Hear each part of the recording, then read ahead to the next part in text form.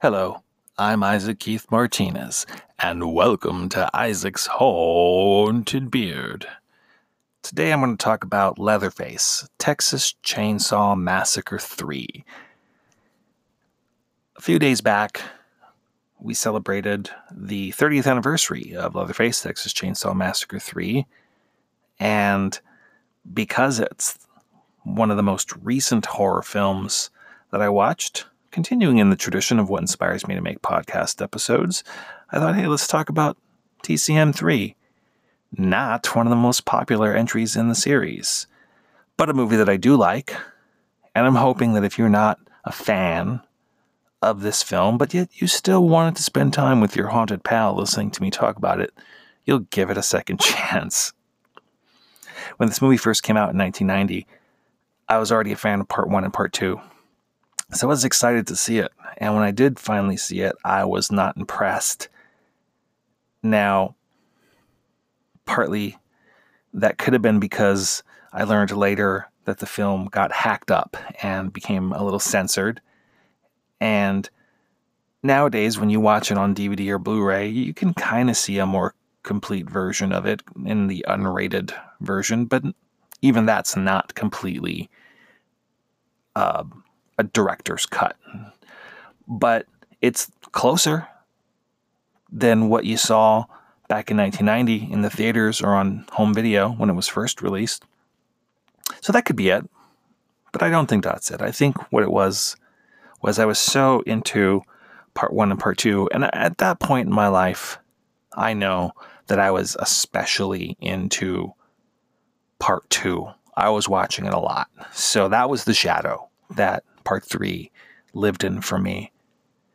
And instead of revisiting it again and going, oh, okay, well, let's see if this grows on me, I think I felt like, nah, I'll just go back to Part 2 and enjoy something that I know I already like. But being that the Texas Chainsaw Massacre is one of my favorite film franchises, it's up there for me with Friday the 13th and Phantasm as movie franchises where I enjoy most of the sequels. I usually revisit those movies. And the more that I see the Texas Chainsaw Massacre 3, the more it grows on me. And it has definitely reached a point where I consider myself a fan. And I like it for what it is.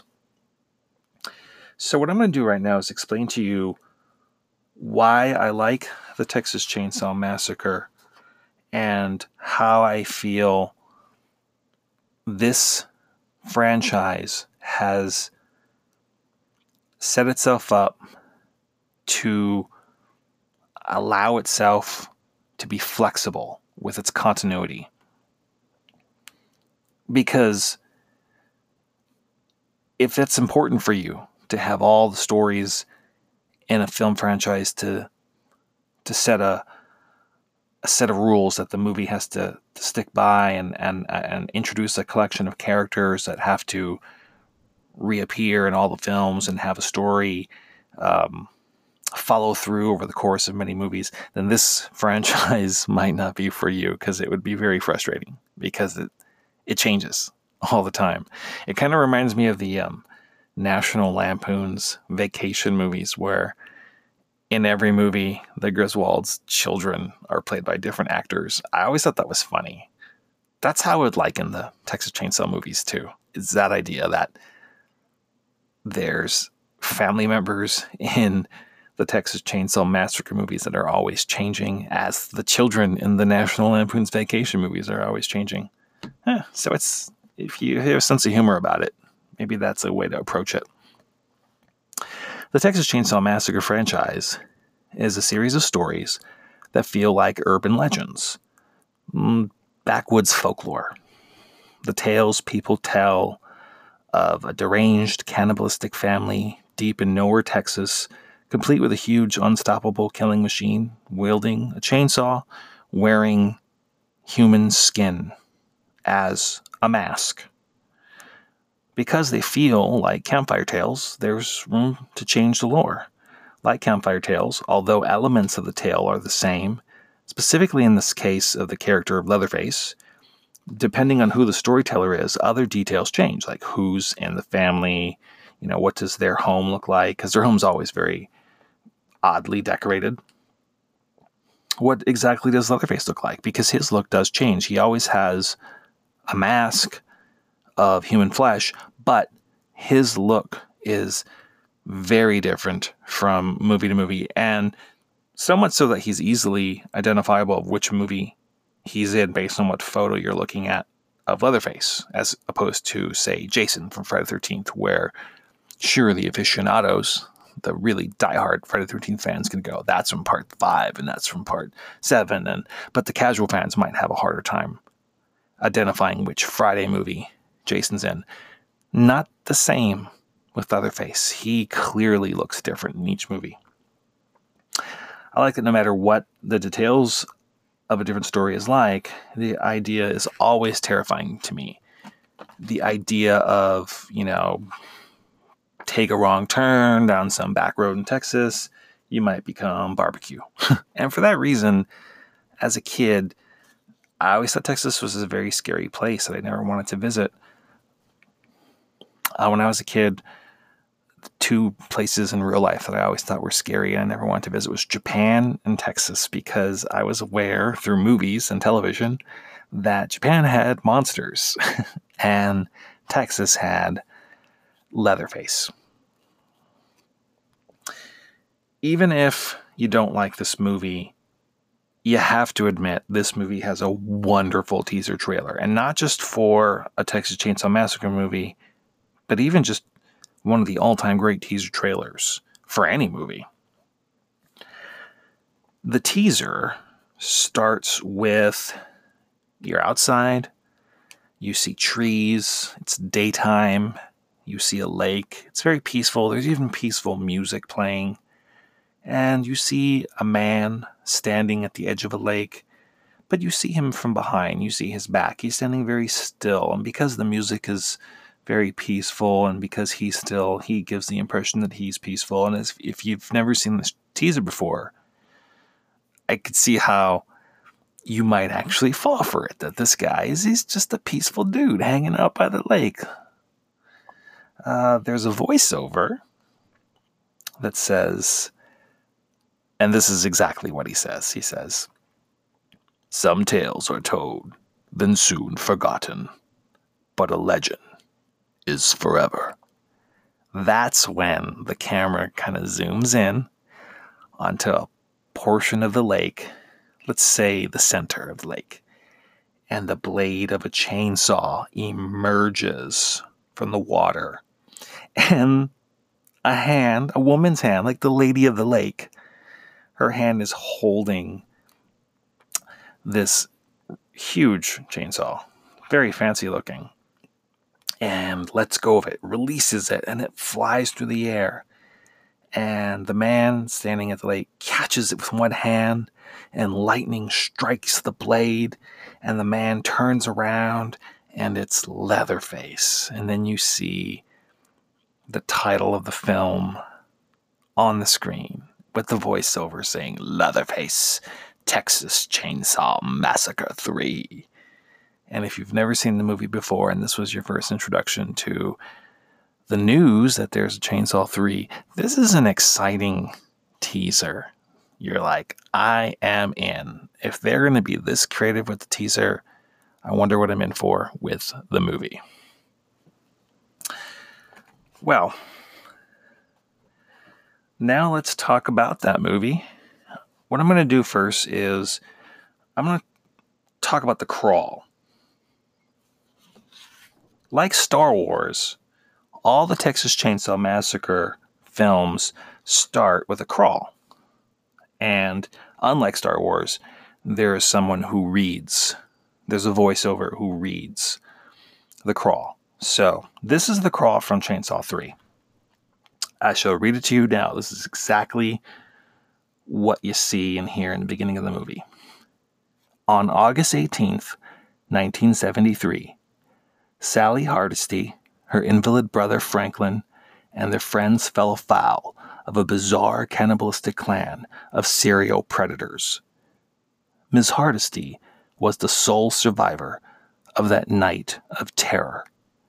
She died in a private healthcare facility in 1977. A single member of the murderer's family lived to see trial. The prosecution recorded his name as W.E. Sawyer. He died in the gas chamber in 1981. The jurors concluded that Leatherface, presumed to be an unapprehended killer, was in fact an alternate personality of Sawyer's, activated whenever he donned a crude mask made of human flesh. If there was no Leatherface in reality, then Sally Hardesty may at last rest in peace. If there actually was a Leatherface, he remains at large, and the so-called Texas Chainsaw Massacre was only the beginning. And then the movie starts. So what I'm going to do right now is tell you the plot to the movie, and I'm going to give you some bullet points, but I am going to stop at a certain point because I don't really want to reveal everything. I don't want to spoil it, but I'm going to kind of sort of spoil it, and then I'll just stop. So here we go, more or less. This is the movie up to a point. Michelle and Ryan are traveling through Texas. At a gas station, they meet a hitchhiker named Tex, who Ryan refuses a ride home to, even after he gives him a tip on a shortcut. Tex gets into a fight with the gas station owner Alfredo after he catches him spying on Michelle while she's using the restroom. Michelle and Ryan flee when Alfredo brings out a shotgun.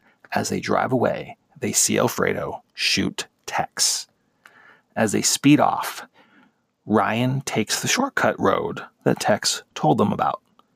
Later that night, we see a large truck leave the gas station as Alfredo cheers him on.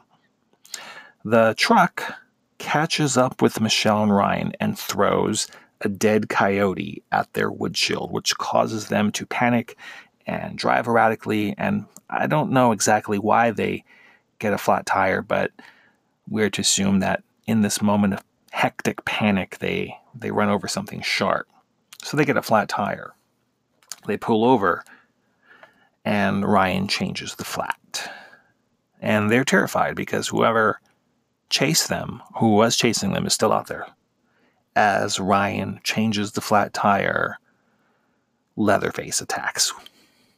But they get away in time. As they're driving in a panic, they almost hit Tex, who comes out of nowhere, and by avoiding him, they crash into another driver, a survivalist named Benny.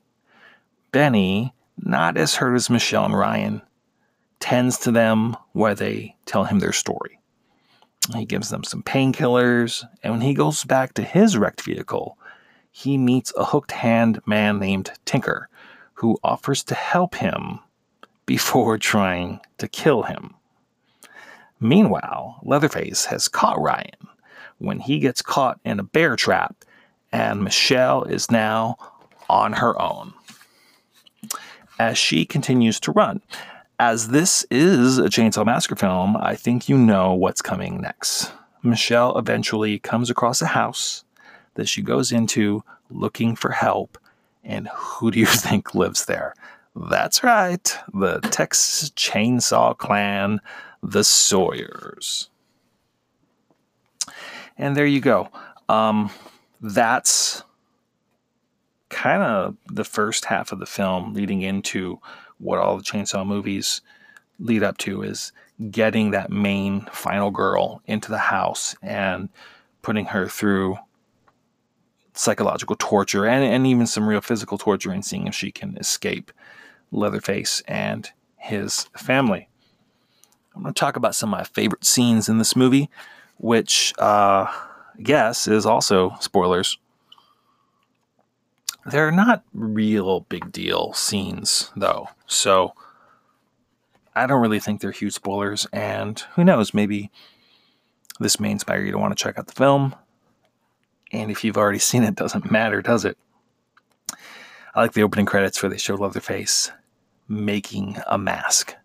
You know, you have these dissolves between footage of him cutting skin, sewing skin, while you see credits flash on the screen. To me, this is very reminiscent of the original Nightmare on Elm Street, where you see Freddy making his glove in part 1.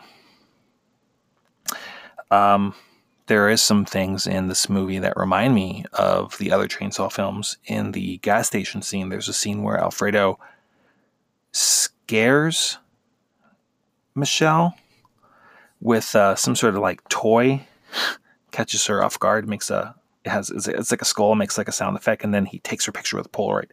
That reminds me of part 1, with the hitchhiker taking the picture in the van. There's another scene where Alfredo's peeping on Michelle while she's using the restroom, and just seeing his eye get close up to the peephole actually reminds me of Psycho, which is interesting because Ed Gein is a serial killer, a very famous one, who inspired the Texas Chainsaw Massacre and inspired Psycho, and inspired some other movies as well, but Chainsaw and Psycho are two of the most famous ones. So the big truck that chases them in this movie, which we learn is driven by Leatherface, this to me is, I don't know if it's intentionally a nod to part 2, because in part 2, the truck that Leatherface drives is really big. There is a pickup truck that the father drives in part 1, but that's just more like a normal truck, as where the truck in part 2 is really large, and so is the one in part 3. When Ryan's changing the tire quickly and Michelle's really nervous, yelling at him to hurry up because that guy's still out there, you start to hear a squeaky sound. And that squeaky sound is the sound of Leatherface's leg when he walks. He has like a metal brace. So when he walks, he squeaks. And to me, that's like a sound effect cue of he's coming. So it makes you nervous. It makes you scared. And sometimes it's for me, it's less about the moment when the killer or the monster arrives and more about the approach of danger, where you feel tension. And I love moments like that. And a lot of times in movies like this, you give that psychological cue through music.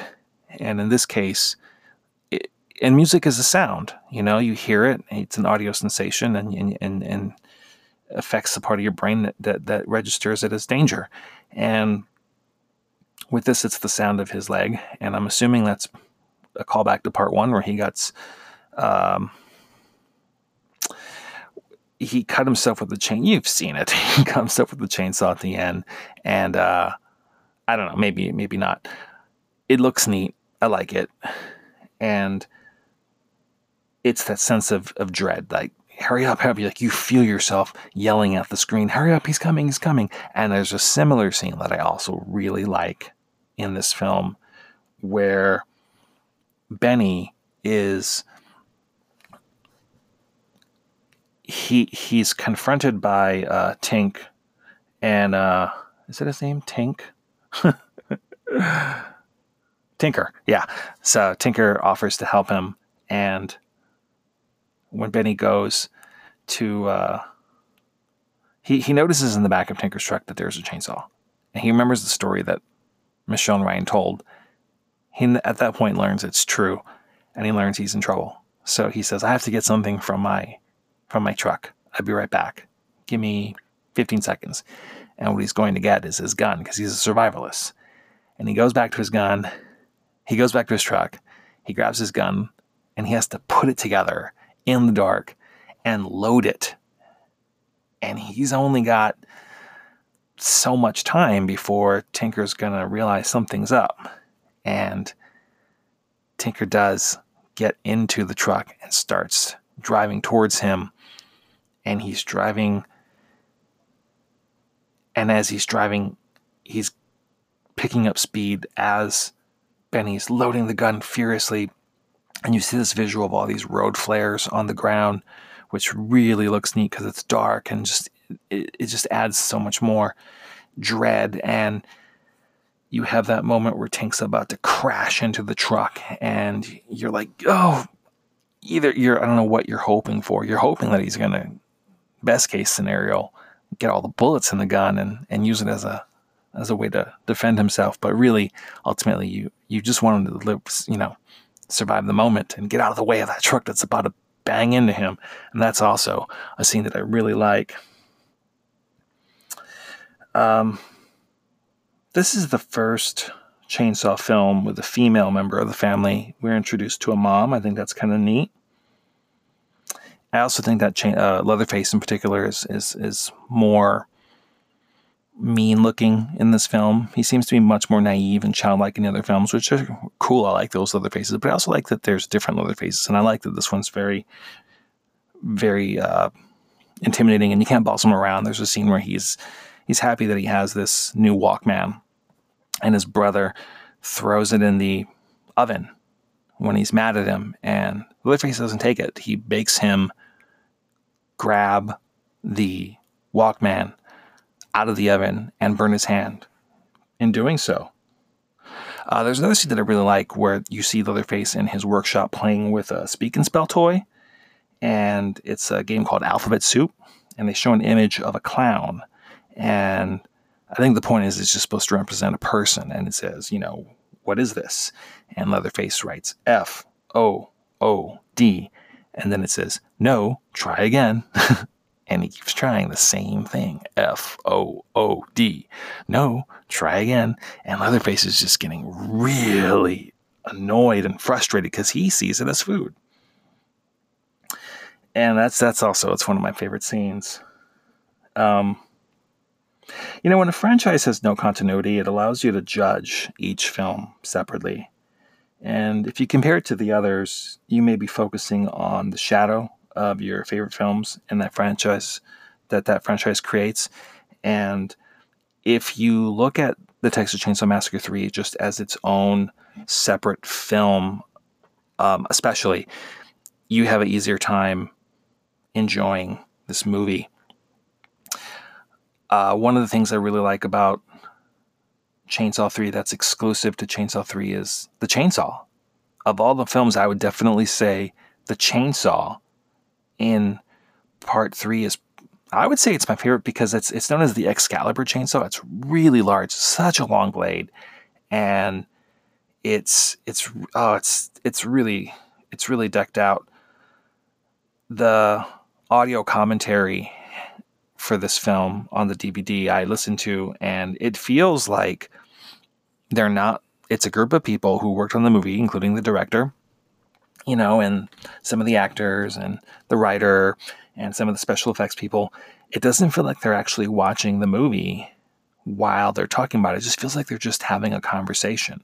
And one of the things that's brought up is the chainsaw, and that the chainsaw cost $4,000 to make. It was a custom-made chainsaw. Now, I don't know much about props, so I'll just take their word for it that $4,000 is a lot for a prop chainsaw, but it's very impressive. And one of the other things about this particular chainsaw movie that really separates it from the other ones is the music. I'm not saying this is good or this is bad. It's just something that's definitely unique to this film, is that the soundtrack is heavy metal music, and it's not all over the film, but it's there. It's when you do hear music, like in the closing credits and like on the radio and stuff, it's heavy metal music. I'd like to, before I wrap this up, talk about the cast of Chainsaw. It's not filled with a lot of famous people, but it's got some people that you may or may not recognize depending on how familiar you are with horror movies. Before I get to the actors and actresses, I do want to mention that the movie is directed by Jeff Burr, who's made a lot of horror films and science fiction movies, including, and these are some of his more famous movies, sequels, and that is Stepfather 2, Pumpkinhead 2, Blood Wings, which I'm actually a fan of, and 3 different Puppet Master films, which include Part 4, Part 5, and Puppet Master Blitzkrieg Massacre. So here's some of the actors and actresses in this film. William Butler plays Ryan. He was also in, and you're going to notice a lot of these are genre titles, or at least these are the ones I want to point out because these are the movies that mean something to me. William Butler was also in Friday the 13th, Part 7, Ghoulies 2, and the 1990 remake of Night of the Living Dead. Joe Unger, who plays Tinker, the hook-handed guy, he's in Pumpkinhead 2, which is also directed by Jeff Burr. He has a small role in the original Nightmare on Elm Street, and he's in Roadhouse, which I actually think is kind of cool. Viggo Mortensen, who plays Tex, he's probably the most famous actor in this movie. He's mostly known from the Lord of the Rings trilogy, but from I particularly like him in the movie Prison, which is a horror film. There's a very weird movie he's in that I like a lot called The Passion of Darkly Noon, and I actually really like him in the Brat Pack film Fresh Horses, starring Molly Ringwald and Andrew McCarthy. The man who plays Leatherface is R.A. Mihailoff. He went to college with the director. He's also in Pumpkinhead 2, and of all the movies he's in that's in his credit, he plays a tow truck driver in License to Drive, which I'm a big fan of. I like the Corey Feldman movies. There's a scene where Corey Haim is going to get his grandpa's car towed while he's on his date, and he jumps on the car and goes, "Mister, you can't tow my car." That's Leatherface from Part 3. And the little girl in this movie is played by Jennifer Banco. She was also in Friday the 13th Part 7. She plays the girl who gets her dad killed in the lake in the beginning, where it's Tina with her telekinetic powers, and then you see years later her come back to the lake, Camp Crystal Lake, as an adult. Quick story, my friend of mine had met her once. He went to the beach, and he doesn't know anything about horror films. And he came back and showed me his phone. He's like, "Do you know this girl?" And he showed me a picture of this woman. I'm like, "I don't know her." He goes, "Well, she says that, her name is Jennifer. And when she was a little girl, she was in Friday the 13th 7 and Texas Chainsaw Massacre 3. And I went, "Oh, my buddy Isaac really loves horror films. I bet he knows all about that." So I looked it up and I was like, wow, what a weird thing to just meet this woman all grown up out of nowhere on the beach. And finally, Ken Foray is for me, he's the biggest deal in this movie. He plays Benny the Survivalist. He's been in a lot of stuff, especially a lot of TV. But for me, he's known mostly for Dawn of the Dead and From Beyond. And then most recently, he started doing some Rob Zombie films. He's in The Devil's Rejects, Halloween, The Lords of Salem, and he's really good in all those. But I also really loved him on the TV show Kenan and Kel from Nickelodeon in the 90s. He played Kel's dad, Roger Rockmore. And finally, Carolyn Williams, who plays Stretch from Part 2. She has a cameo in Part 3 where you see her briefly as a TV reporter. So she is actually supposed to be Stretch. Like, after she was a radio DJ, she went on to be a TV reporter. The Texas Chainsaw Massacre films feel like something that I would love to write a screenplay for. I've never done fan fiction, but if I ever did, I think I would try a TCM story. This movie is available on Blu-ray for about $18 on Amazon, $10 on DVD.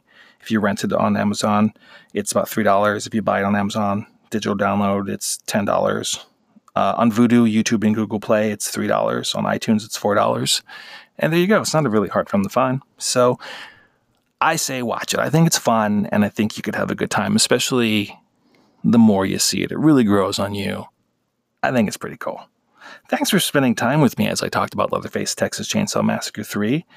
Hope you enjoyed yourself. If you haven't already, follow me on Twitter at IsaacsHauntedBee. Subscribe to my YouTube channel, where I also talk about movies there. And until next time, which I hope is very soon, it'll be soon. Take care of yourself. Don't take shortcuts in Texas.